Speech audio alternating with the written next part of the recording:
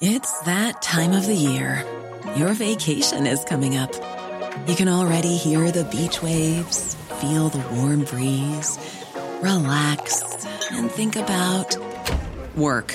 You really, really want it all to work out while you're away. Monday.com gives you and the team that peace of mind.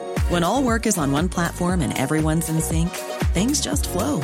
Wherever you are, tap the banner to go to Monday.com.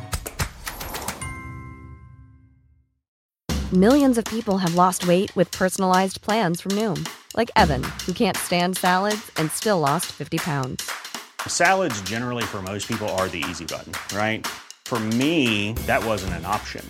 I never really was a salad guy. That's just not who I am. But Noom worked for me. Get your personalized plan today at Noom.com. Real Noom user compensated to provide their story. In 4 weeks, the typical Noom user can expect to lose 1 to 2 pounds per week. Individual results may vary. That's fucking minging, though. It's all just a little bit of history repeating. Welcome to another edition of the Roker Report podcast in association with Sunderland Community Soup Kitchen. We are just post final whistle at the whole game. We've drawn 1-1. Another drab performance, really, not the most inspiring game, but hopefully to drag some life out of it. I'm joined today by Chris Wynn. How you doing, Chris? Yeah, I don't think you can have much luck dragging life out of that game from me, but I'll try. Okay, well in that case, I'm looking to you, John Stacey. How you doing?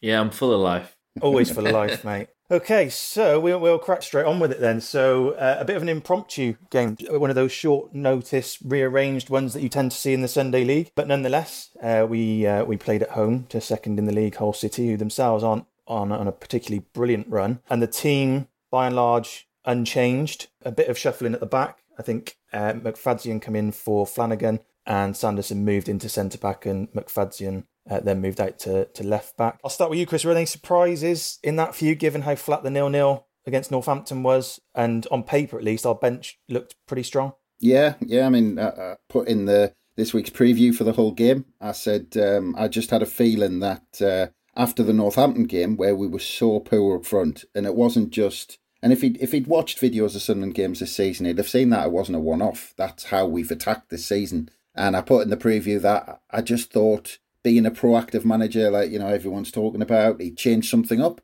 And I don't know, that, dare I say it smacked of Parky, where he just went in and tried the same thing again. And I mean, after watching the Northampton game, why would you go in and try the same thing again up front? It just makes no sense, especially with all those attacking players on the bench. So I just thought he would change something up front. At the back, I don't know if anything's come out about Flanagan, but we'll get into it. But I like Sanderson at the back. We'll talk about him more, I'm sure. I wasn't too surprised or that fussed about the changes at the back, but just amazed he didn't change anything up top. Yeah, I was quite surprised. Obviously, we don't know what's gone on behind the scenes in terms of players' fitness, you know, how any of those positive COVID tests, how those guys have recovered. But majority of people who were out on the pitch today would have had at least some sort of training for the last week or so. What about you, John? Were you surprised to see a by and large unchanged starting 11? Yeah, I think I'll echo Chris, really. I think I'm not surprised because I think I'm still in Parky mode. I think I need a bit more time to get used to the fact that Parky's not manager. But at the same time, I did harbour more hope than usual that there would be some changes because that game was horrendous. You know, so it needed shifting around somewhere. I actually kind of thought to myself that you change the midfield because I just thought that the three of Power, Scowen and Ledbetter were just ineffective against Northampton. They were individually okay in different parts, but I thought they were just non-existent as a team, and I thought they needed a bit more attack mind. So I thought maybe Embleton would get a game, maybe a bit deeper than he normally plays, but maybe Embleton would get a game, or maybe they'd bring Gooch in, but no, it was the same old, except for that shift at the back because of potentially what we think might be an injury or a COVID positive or something that Flanagan's got. Yeah, so. Possibly. So into the game itself then, and before we kind of go into the highlights, that what few highlights there were, I preempted you a little bit and said that I was going to ask for your 3-word reviews of to kind of summarise what you've just watched. So John, I'll come to you first. I was trying to think of something really creative really quickly, but I think I'm just going to go with something really obvious and miss out and just say we need goal scorer.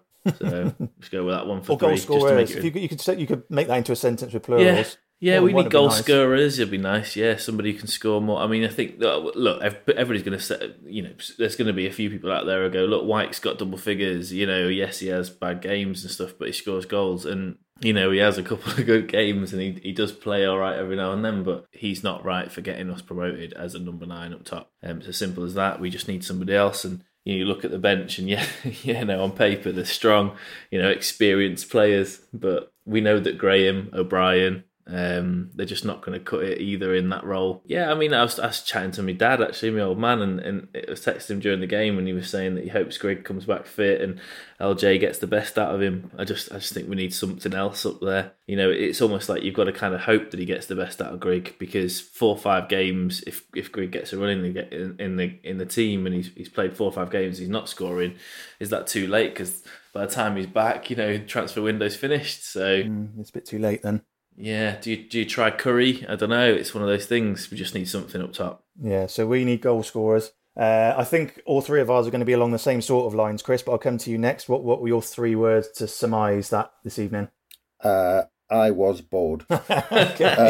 Second half, it was honest. I was doing anything else but kind of watching the game was kind of secondary to thinking about anything. I had to stop myself from doing other things. To try and kind of watch the match in the especially second half. I mean, first half was a bit more interesting, but it was more interesting in the fact that we were trying to match Hull up, and I actually thought Hull were impressive. I was quite impressed with Hull first half an hour, 35 minutes. I thought they were the better side. We came into it a bit more towards the last 10 minutes of the second half, but interestingly, it was only when Eves went off injured, I thought he was showing Charlie Wyke how to play as a target man. Yeah. Brilliant performance, held it up well, turned on the ball, gave it easy, won headers in the box. I mean, imagine that. Imagine having a striker, a big striker winning headers in the box. Amazing. Yeah. But it just showed what it can be achieved when you've got actually an 11th player up front. Yeah. Rather than that being a man down by someone who just is so ineffective, he might as well not be there. Yeah, and like I said, second half was just painful, absolutely painful to watch. So there you go. I think the last time we had a number 9 we could rely on to hold the ball up and score goals was Niall Quinn, wasn't it? Yeah. Since then, he's been manager, chairman, bought the club, sold the club, died, been reborn. That's how long it's been. Yeah. So my 3 words, because I are comfortable without threatening. Because I did think we were over the course of the whole game. I did think we were fairly comfortable. I don't think either team looked like they were necessarily going to win it. But again, we didn't really threaten. We didn't look like we were going to go on and win the game if there was to be a winner. I think we were more comfortable than we should have been. I think Hull on paper, and especially with the players they've got, I don't know whether it's the system they're playing or whether Grant McCann isn't quite perhaps right for them. I'm not sure, but you look at their starting 11. I thought they'd trouble us a lot more than they did. And even when Eves went off, yes, I agree with Chris. And McGuinness come on and did nothing, but.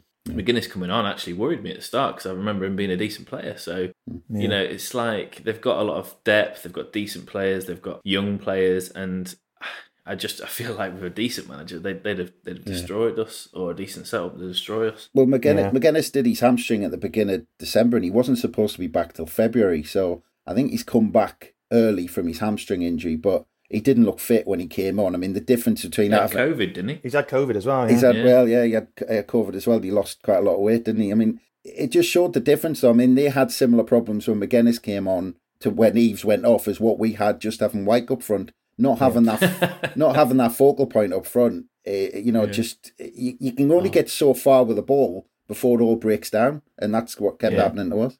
And the thing for me, just a final bit before we go into the bit more detail on the game, is that people defend Wyke and say he doesn't get the service, he doesn't get this, he doesn't get that. I wouldn't say the service into Tom Eves was particularly excellent today. He made a lot for himself. His movement inside the box, that header that he hit the crossbar with, was all his own movement. It wasn't a superb ball necessarily. But the best part of Eves' game was when he was getting those passes that were essentially too short for him in the middle of our half. But he was muscling his way past our kind of right or Sanderson. He was actually winning the ball, then turning and giving it in good positions. Whereas Wyke just doesn't give us that. He'll never come hunting for it, win it, play it easy, and he'll never kind of free size. He never muscles anybody off the ball. He always seems to get knocked over. It's just the whole Charlie Wyke thing is just bizarre to me. Yeah, Tom Eaves hung on to the fullbacks as well any chance he got. Yeah. And, that's 101 as a big man up front. You don't stand next to your centre-backs if your wingers have got the ball. You stand next to the fullback, so you're bigger than the man that's jumping up with a header for you.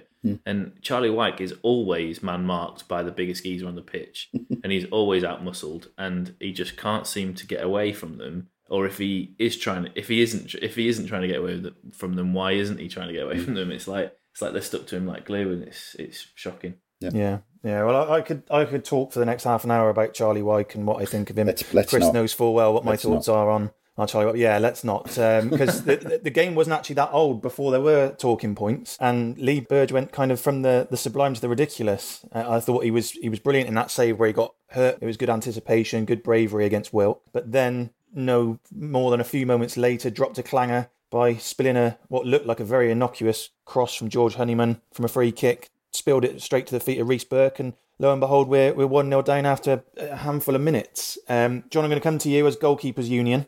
Any excuse for Burge there, or is that something to label as what we would call an unforced error? Well, I was trying to think of an excuse, and obviously you could use the eye thing and say that he was a bit sort of, I don't know, just disjointed, semi-concussed, whatever you want to call it. But if we scratch that out completely and we just talk about it as an incident on its own, an isolated incident, forgetting that, what he's looking to do, just looking on the replay, is he's trying to get in between him and the nearest attacking player. So he's trying to get his body in the way whilst also picking up the ball. This is a thing in modern goalkeepers. There's a few things in modern goalkeepers where they're just trying to do more than they actually need to do. It's the whole punching versus catching thing again. And there's all sorts of other nuances that keepers get involved with these days, as sweeper keepers. But for me, looking at what he was doing in his eyes on the ball, I was thinking, he needed to actually get to the ball before anyone else, and he's waiting for it to come to him. And he's moved away from it to get in between him and the attacker. And I'm just thinking, I don't know what was going through his head. So, yeah, if he wasn't concussed, then it was a shocker, a proper shocker. And certainly knocked me down a few points on the score and the rating. So, yeah. So. Apart from that, he did the save that got him injured. He made another flap. And he made it look worse than it was, but there was a shot or a cross, and he flapped at it, and it ended up being a free kick anyway. As soon as that happened with Wilkes, he was out of it. He was out of sorts, and didn't look like half the player he is, which isn't always that great of a keeper anyway. So yeah, I think it definitely affected him,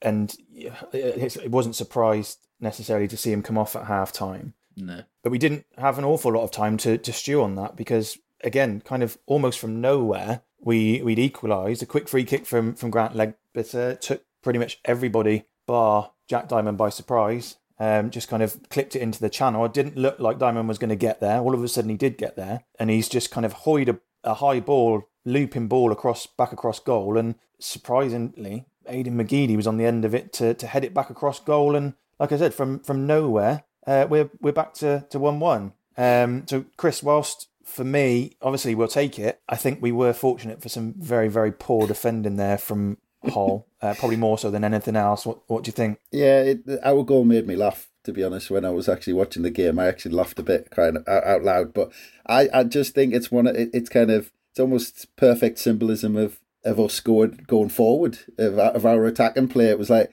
Leadbitter spotted Diamond, good vision, but even then he still nearly overplayed the pass and it nearly went out for a goal kick. Diamond kind of had to wait for it to drop nicely for him before it went out for a goal kick, and then just thought, I've just got to hook it anywhere I can. And then Aidan McGeady ran up and headed it in, which, I mean, the goal kind of summed up. It's just our kind of ad hoc, let's just keep pumping it up in the air in the box, and it might hit someone, or someone might head it and it might go in. It's kind of hit and hope. It's hope for the best, and that's how we scored. It kind of felt like a strange goal. Yeah, it was a strange one. I was almost had to double take that it had even gone in, and it wasn't until we saw the replays that actually McGeady had lost Honeyman, which was nice. So Honeyman's still doing his work for us, despite not being at the club. But I was surprised that none of the ball was in the air for that long, John. I'm surprised that none of the Hull defenders actually bothered to make an attempt to try and win the ball, because Aidan McGeady's not exactly a towering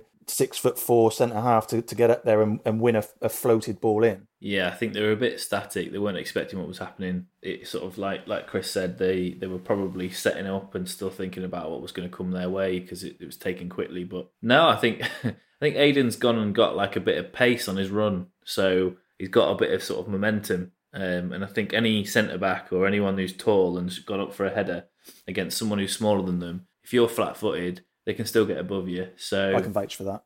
The funniest thing about the goal for me was the commentators. When it went in, they both went, "Oh, it's gone in." And then just burst out laughing. I think that summed up what everybody was thinking at the time. Yeah, and I think to be fair, the keeper was just as shocked as everybody else. He was stood there and he was looking around and he was thinking, how's that gone in? And I've been there before, where you think you're positioned well, you think your defenders should do a job because they should be more prepared, but actually you were a bit flat-footed as well. And you're looking in your bottom corner thinking, how's that gone in when it's someone who never scores headers and it's just one of them, you just got to stick your hands up and go, let's just crack on with the game. I was thinking the same as you, John. I thought, how has the keeper not even made an attempt for that? Because it seemed like it wasn't too far away from him. And there was a camera angle from behind McGeady, and actually he put it so far in the corner. When I saw that angle, I actually thought, I didn't have much of a chance, really, the keeper. Yeah. Yeah, he probably would have seen it a bit late as well, because McGeady kind of looped the header over one of the centre halves, so it was almost directly in front of where it actually went in the goal. Yeah. Whether he meant to do that or not, I don't know. It doesn't matter. It went in, didn't it? So we'll take it. I said another kind of talking point. Or is it a talking point? I guess we're about to find out. So about 10 minutes from the end, Diamond takes advantage from Hull sleeping yet again and colliding with the keeper. Now, having looked back at it, it's actually a very good tackle, or the defenders won the ball. But my opinion is that he's nudged the ball past and beyond the keeper, and then the keeper has clattered Diamond to prevent him actually getting the other side and potentially having a tap in an open goal. Now, for me, if there's a VAR decision or something like that, the referee brings that back, and it might not be a red card, or I think it was just outside the box, but he certainly brings that back for a free kick, and that actually should have been a lot better a chance than it ended up being. John, did you think anything different of that? What were your thoughts at the time? No, it's definitely that. I mean, it's League One refereeing, isn't it? It's like it's almost like they've lost track of how to implement the rules, because the guy's got a tackle in, but he's not touched Diamond. The keeper's took Diamond out, because Diamond, like you said, the guy's put the tackle in, great tackle. If the keeper's nowhere to be seen, Diamond runs onto that. He doesn't go anywhere because it's going towards the side of the pitch or the corner. It probably went out for a throw. The keeper's there. He's come all the way out. It's a mistake by the keeper. How many times do you see a mistake by the keeper in the Premier League punished? And whether it's VAR or not, I think the Premier League ref would have picked that up and given them a free kick. Let's sort of play devil's advocate with everybody that's probably fuming about that situation. I actually just think it's a yellow, because the fact that the defender got the ball away, the referee's going to look at that, and if they are going to play the game properly, they'll give us a free kick and give the keeper a yellow. And Diamond would probably have been all right with that, a bit aggrieved that obviously he didn't get a chance to run onto the ball, but he was nowhere near the ball. The defender made a great tackle, do you know what I mean? The fact that the keeper came flying out, smashed him to bits, play carried on like nothing happened. It was like, come on, this is absolutely ridiculous. You can make mistakes and still give free kicks. You know what I mean? Like, it's not like the referee shouldn't stand there and go, "Oh, we didn't mean to do it, so it's okay." Like, I'm sorry, not in that instance, at all. He could have run on to get the ball, like you say. I think for me, if that's not a goalkeeper and that's two outfield players, it's a free kick and a yellow card all day long. Yeah. You picked up on the standard of refereeing, John, and there was quite a bit of fume in the group chat and on social media as well directly after the game about the ref. So, Chris, what were your thoughts on the refereeing performance? Because I don't necessarily share the rage that seems to have been flying around after that game. Nah, it's because you're used to it. It's not one of them where we'll finish the game and I'm thinking, oh, that ref cost us 2 points or cost us, whatever. I don't have any of those feelings after the game. I mean, I'm with John on that one with Diamond. It was a free kick, but I've seen those not given as well at the same time. I don't think it was like 100% nailed on. I do think it should have been a free kick. I also think, actually, I only saw it briefly, but I think there was a hint of offside in their goal. If you look before the free kick was just before the free kick was played. Yeah, VAR.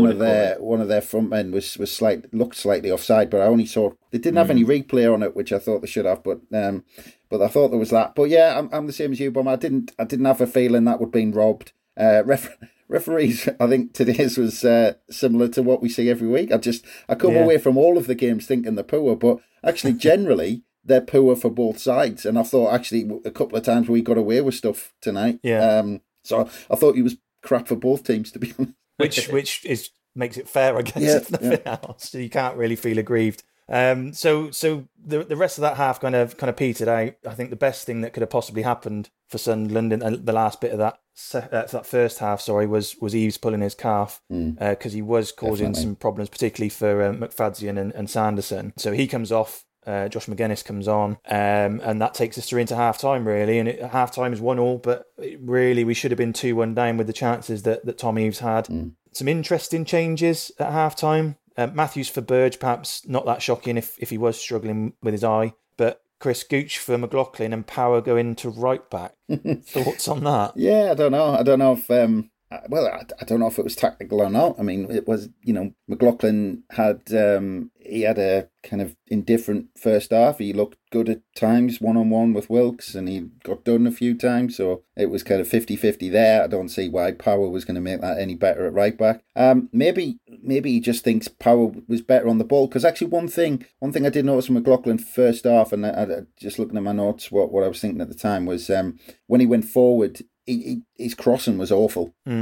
He seemed to get support Diamond get there, and then when he got there and Diamond gave him it, he just kicked it out of play or kicked it straight at the keeper or kicked it straight at the first man. So there was no point in him doing all that running because all he was doing was wasting his time when he got there. Maybe that was his thinking Power might be actually more effective if he does all that running on the right hand side. And maybe McLaughlin was knackered. I don't know, but it was a bit of a strange one to go with Power. I think Wilkes was slightly getting the upper hand of McLaughlin as well. The little kind of niggle that they had where McLaughlin kind of pulled his boot and stopped him from running. You could tell that there was kind of some shenanigans going on there. And Wilkes was probably their biggest threat. So not surprised. More surprised at who actually ended up going at right back. And the second half, I thought the first 15 minutes of the second half was all Sunderland without really creating anything apart from that one brilliant cross that Gooch put in, which did deserved a lot. Should have had a lot better from it.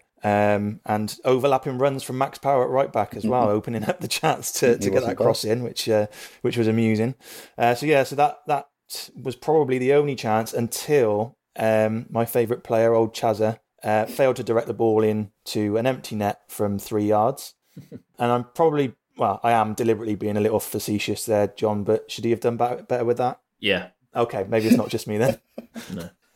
No point lingering on it. We don't want to talk about it all night, but yeah, he should have put that in. I mean, it looked like it bounced up like it was one of them again where you're trying to find an excuse, and it looked like it bounced up perfectly. I looked at the replay and I was like, you can't even say it was a bobble. You can't even say it wasn't at the right height. You can't even say it was too fast for him. It was a massive, massive indictment of him not being in the right position, not being ready, on his toes, whatever you want to call it. Real basic number 9 stuff. And he should have put it in. It just doesn't seem to know how to go for the ball. How to play football. Yeah, well, yeah, okay, yeah. We'll just go one further and go for that. I'm out of excuses for him.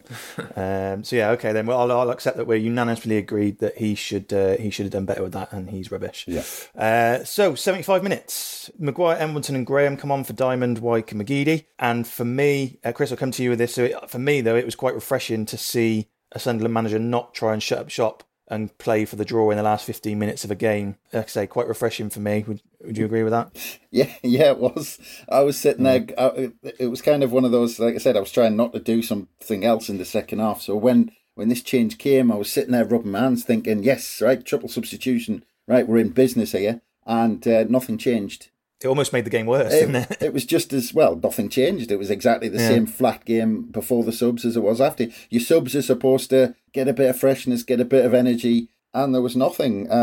Embleton tried to find. I saw him kind of darting from one side to the other when Ledbetter had the ball, but we weren't playing those passes down the middle. We were playing it out wide all the time. Going out wide again. They all reverted to type and were going out wide, and I was like, play a pass through the middle, we might actually get somewhere. But yeah, I mean, Graham hardly had a touch, and Maguire just looked so unfit. I don't know if it's just me, but he looks massive and unfit, and I've got that much confidence in Maguire at the minute. He just doesn't. He's anonymous at the moment, isn't he? Yeah, he just doesn't look match fit. But didn't change anything. But I mean, at least he tried something. But sometimes that'll come off. Yeah. And that was pretty much it, with the exception of probably at the time in live real time, half a penalty shout on Leadbitter in the last 10 minutes. So I don't know about you two, but I was screaming for it at the time. But, one of the good things about being on Sky for a change is you get the replays, you get the alternative camera angles. And actually, John, it was a pretty decent tackle in the end, wasn't it? Yeah, it was inch perfect. It was scarily perfect. It was one of them, it could go massively wrong. And I was the same. I thought Leadbitter sort of went down. Leadbitter goes down like a sack of spuds quite a bit. And he wins a lot of free kicks in different areas, and they're not free kicks, but he wins them, and that's fair. It's a tactic, it's a way to do things. But he theatrically kind of flung himself to the ground, and the replay served Malik Wilks well in the end, because it was a great tackle. Yeah, and then from there, like I say, the game petered out. There was one other moment. Which, I'll be honest, I did have my heart in my mouth, was when Wilks kind of shot, bounced up, and it looked like for a split second it almost might have looped over Remy Matthews and given his track record. There was a bit of a heart in mouth moment, but it wasn't to be. And that's how it finished, 1-1. With Charlton and Ipswich losing, Peterborough and Lincoln drawing, it's another opportunity to close the gap that's not been taken. It's frustrating, and actually we don't have as many games in hand as we thought we might have had on everybody when we started cancelling games because of COVID. So it's going to be a hard winter and spring, I think, if we're going to salvage anything from this season. But we'll come on to the ratings. That's what we're here for. I'm going to start off. I'm going to kick off with Lee Burge. I gave him a 4. I know you said earlier, John, that you also had him as a 4. Yeah, he did pull off a couple of decent saves, but you can't score any higher than a 4 if you've gifted them a goal. Yeah, it's a 4 for me. Chris, Conor McLaughlin. Conor McLaughlin I had as a 5. I thought, like I kind of touched on when we're talking about the game, I thought at times he looked like he just got done, like Wilks had him, and then at other times you thought, oh, okay, he's doing a good job there. It was kind of, it was to and fro, but if it was just that and he was decent on the ball when he went forward, he might have slipped into a 6, but every time he went forward he gave it away, so he stuck at a 5. Yeah, okay, that's fair enough. Anything different for you there, John? No, I put a 5 as well, actually. Genius. Yeah. Okay, well, you can take Bailey Wright then. So I start first half time I gave him a 5, but I moved him up to a 6. I thought he worked pretty hard. Standard Bailey Wright performance, nothing fancy. He got a dodgy yellow in the first half, that's why I dropped him down to a 5. But I say dodgy yellow, it just seemed like he was a bit frustrated, and at times he was genuinely frustrated because of everything going on around him and in front of him like normal. But no, it was a solid performance, 6 for me in the end. Yeah. No, I've got him as a 6 as well, and I'm going to carry on and take Dion Sanderson, who I thought was very, very good on the whole. I've given him a 7. I'm still not convinced he's a centre back. I'm in my mind, I'm adamant he's a right back, and a very, very good right back. I think his one-on-one defending is absolutely superb, and that was highlighted. I think just towards the end there was kind of a one-on-one he had. Can't remember who it was with, but he held him up perfectly and got a toe in and one possession back. The problem I've got with him is that he doesn't seem to be able to mark. He did struggle with the movement of Tom Eaves, and there was the couple of times where he got in, he just kind of drifted off the back of him, which you can get away with a little bit as a right back. You can't get away with it as a centre back, but nevertheless, on the ball he was decent. His one-on-one defending was very, very good, so I've got him as a 7. Yeah. Either of you two got anything different for that? Just wanted to say on Sanderson, I mean, I gave him a 6, but I just think he looks so classy. I think I mean, if you think as well, I mean, this was I think he's played about, this is like his 20th senior game or something. Yeah. I mean, I don't think he's even played 20 games. I think he played 10 for Cardiff or something, and he's played a handful for us. And just to be that good, and I think as he gets older, he's going to be a top-class centre-half. I think he's going to grow into a top-class centre-half. Like you said, he might be better at right-back now just because of how young he is and how pacey he is, but I mean, I like his pace. I like how he is on the ball. I like his shoes. I just like everything about him. It's just he just looks a class apart, and I just think he's going to get better and better if we keep him in the team. Yeah, I wouldn't disagree with that. So sticking with you then, Chris, Mr. McFadzean. 5, similar to McLaughlin, but he was possibly a bit worse than McLaughlin slightly. But I've going to give him the benefit of the doubt of 5. Just anonymous, really. Yeah. He didn't get kind of skinned down their right, our left all the time, but same time, nothing going forward, and we looked kind of vulnerable on either flank, so down as a 5. The one thing I would say about him is he was almost exclusively on his own on that left-hand side, with McGeady constantly drifting into the centre. But yeah, you're right. Nothing really spectacular at either end of the pitch, but equally nothing drastic either. So we're going to move into the midfield, and John, you've got Josh Scowen.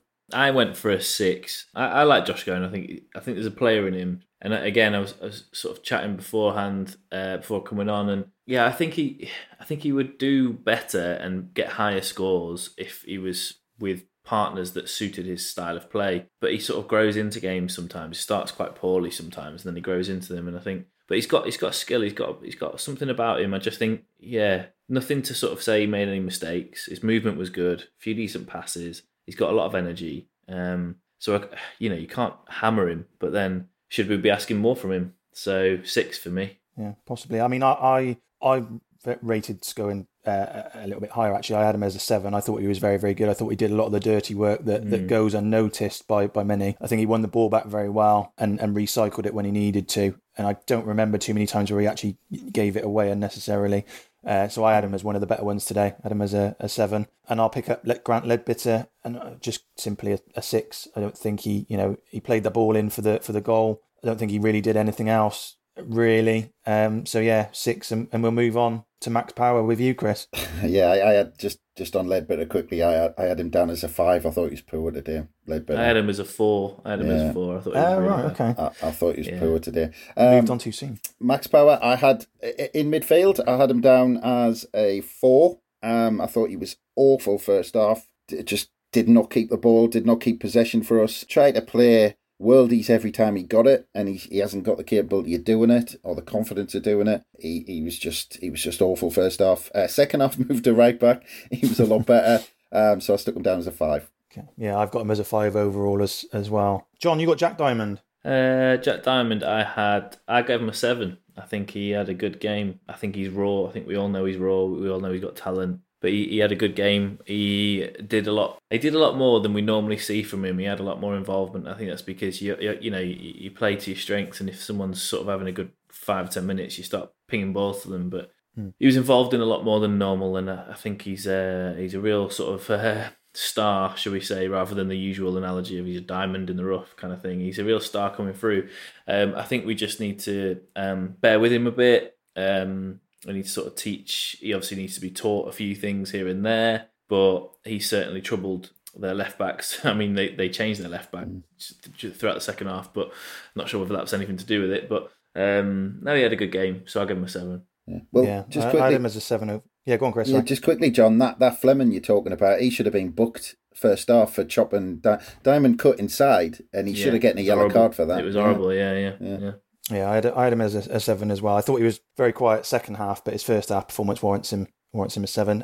So I'll pick up Aidan McGeady, who I've also got a 7. Actually, without the kind of the flair that we associate with Aidan McGeady, I thought it was a very, very good performance. He drifted in centrally all the time, looking to get on the ball, and actually some of the stuff he did off the ball defensively, I thought was very good today as well. There's a couple of really, really good tackles he put in, really good stops. Probably not the type of Aidan McGeady that we're used to seeing. And probably not the type of Aidan McGeady that we actually needed today, because we were lacking in that kind of flair area, with the exception on at times of Diamond. But I thought his performance was very, very good. I gave him a 7. And if anyone's got any different to that, no, I only nudged it to a 7.5 a little bit, because I just found he was battling really hard, and he was like you say, he was getting stuck in, and I've never seen that in him in God knows how long. So nudged it up to 7.5, but I was going to give him a 7. Yeah. Okay, Chris. You've got my favourite player, and I'll leave you with Charlie White. So I got Charlie White. Well, we're gonna have to decide what do the bottom kind of numbers mean? Is like 1 that he turns up, is 2 that he puts his strip on, is 3 that he makes it onto the pitch without tripping up or something. I don't know. I mean, how low do you go? Well, it depends if we're using the Charlie White scale or the normal scale that we judge everyone else against. I mean, that's it. I mean, like you said, if he gets a couple of marks, GCSEs, you get 2 marks for writing your name correctly and stuff. I don't know if it's the same here, that he... Well, what you could do is give him as many points as he has for touches on the ball, because he has like 3 touches a game, doesn't he? So you can just give him a 3. Well, that's it. I mean, I'll give him one for turning up the right stadium. I'll give him another one. I'll give him another one for putting his shorts on. But let's give him a 2 just for getting his strip on and getting out in the picture. John, what did you have, Maz, incidentally? I had him, right, this is probably quite generous actually, but I had him as a 4 in the end because, and I wrote in my notes, I put, had 2 good touches. That is not a benchmark for giving somebody a 4. The final bit I put was, he ran a bit more than I've seen him the last few weeks. Well, I mean, Plummerneck, I don't know. I don't know if he gets an extra mark for running. I don't know. Give him a 3 then. Being too nice.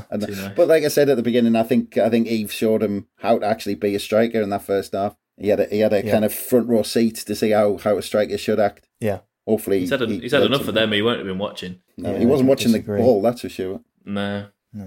So I'll quickly blitz through the substitutes then. So I haven't rated Maguire, Embleton or Graham because I don't think they were on long enough to really judge them, even though you could argue that they didn't really do anything and were probably 5s across the board. But Lyndon Gooch I gave a 6. I thought he had a lot of endeavour, a lot of energy and enthusiasm, again, without necessarily creating anything, with exception, of that cross that he put in, which our boy missed. Remy Matthews, 6 again, didn't really have anything to do and didn't do anything wrong. So that brings us to the gaffer. I've actually rated him as a 7. Result aside, on paper, the result isn't a terrible one. I didn't really watch the Northampton game, so I can't judge him against kind of keeping the same sort of team. But I thought the changes that he made showed some endeavour. I think on reflection, maybe that's a little bit too generous. Yeah. But I'm going to stick to my guns. I'm going to still say a 7. I said 6 purely for the opposite reason of what you said. I think he should have made changes sooner, but then the changes he made, whilst they're a little bit forced because of the positions that the subs play, I don't think Diamond and McGeady, one of them should have stayed on, I think, at that point. But yeah, what do you do in a different... I would have took off Ledbetter, but then a lot of people said that he was playing really well. I'd have took him off, put Embleton in the middle, and then left one of Diamond and McGeady on. But no, I think the subs should have been sooner. It was 75, 76 minutes, and I just think, I know we hammered Parky all the time, and I know he's already showed a lot more because he's chucking loads of subs on and he's really going for it, but sooner, man, sooner. Like, he could have... It started to be deflated around 60, 65, so make the subs then. Do you know what I mean? Yeah. But yeah, White could have gone off on 10th minute, so... Yeah. Or not at all. Yeah. Not not started at all. Yeah. Chris, what did you have, Mr. Johnson, today? I had him down as a 5 because, like I said at the beginning, I just thought how any person can watch that Northampton game and then say, right, same again, lads. I don't get that at all. Something had to change. You've got to change it up. You've got to freshen it up and say, well, that didn't work that day. And Northampton were poor, and we didn't even come close to breaking them down. Didn't even look. Yeah. If we'd played all night, we wouldn't have scored against Northampton. So he needed to change it. He didn't. Yes, he tried it, but we're going back to kind of Parky time. Last quarter of an hour, finally makes a change. And okay, he made a triple substitution. I was with John. I don't know. I think at least one of the wide men, Diamond McGeady, keep on. Diamond looked like he was second half. He was the only outlet we had to get some crosses in. And he looked like he was dangerous second half. Like John said, take Ledbetter off, go for it. Take your holding player out, go for a more attacking player in there. If you're going to go for the win, go for it. Don't just change personnel, but change the system that you're playing if we're not creating something. So a bit disappointed with Lee Johnson, to be honest. Yeah. Got him as a 5. That's fair enough. I think I'm probably giving him the benefit of the doubt in that perhaps he couldn't have made as many changes as he wanted to because of fitness and sharpness or how much training people had done. So I'm willing to give him the benefit of the doubt on that, having not seen the Northampton game. And maybe I'm still being suckered in by the fact that on 75 minutes, those substitutions wouldn't have been like for like. They would have been defensive in a Parkinson team. So maybe I've been seduced by that. But yeah, so that kind of rounds up where we're at the minute on 30 points, 19 games played, 3 points off of 4th place. That's how tight it is down there. But like I said, we no longer have kind of those games in hand. We don't have as many games in hand on people as we thought we might have 2 or 3 weeks ago. So still all to do. Plenty of work to do in January as well, I think, from the transfer window. But probably for a discussion for another time. So the only thing I did want to just touch on, and it's been mentioned on some of the social medias, is the charity challenge that we are doing, or a handful of us are doing this season.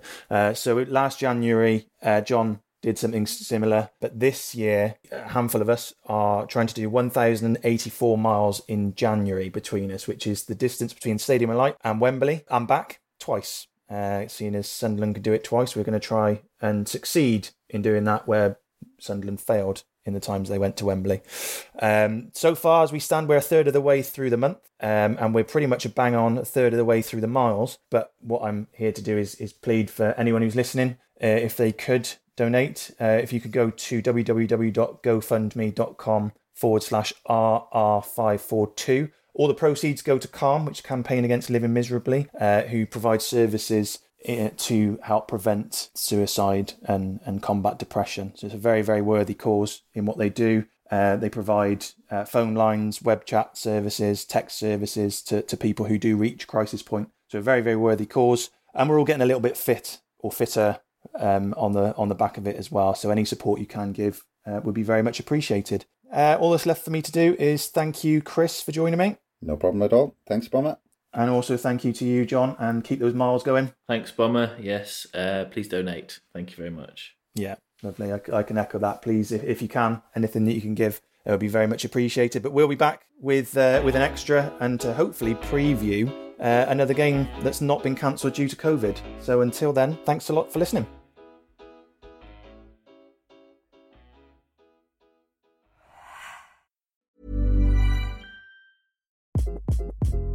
Hi, this is Craig Robinson from Ways to Win, and support for this podcast comes from Invesco QQQ, the official ETF of the NCAA. The future isn't scary. Not realizing its potential, however, could be. Just like on the recruiting trail, I've seen potential come in many forms as a coach. Learn more at Invesco.com/QQQ. Let's rethink possibility. Invesco Distributors, Inc. When you make decisions for your company, you look for the no-brainers. If you have a lot of mailing to do, Stamps.com is the ultimate no-brainer. Use the Stamps.com mobile app to mail everything you need to keep your business running with up to 89% off USPS and UPS. Make the same no-brainer decision as over 1 million other businesses with Stamps.com. Use code PROGRAM for a special offer. That's Stamps.com, code PROGRAM.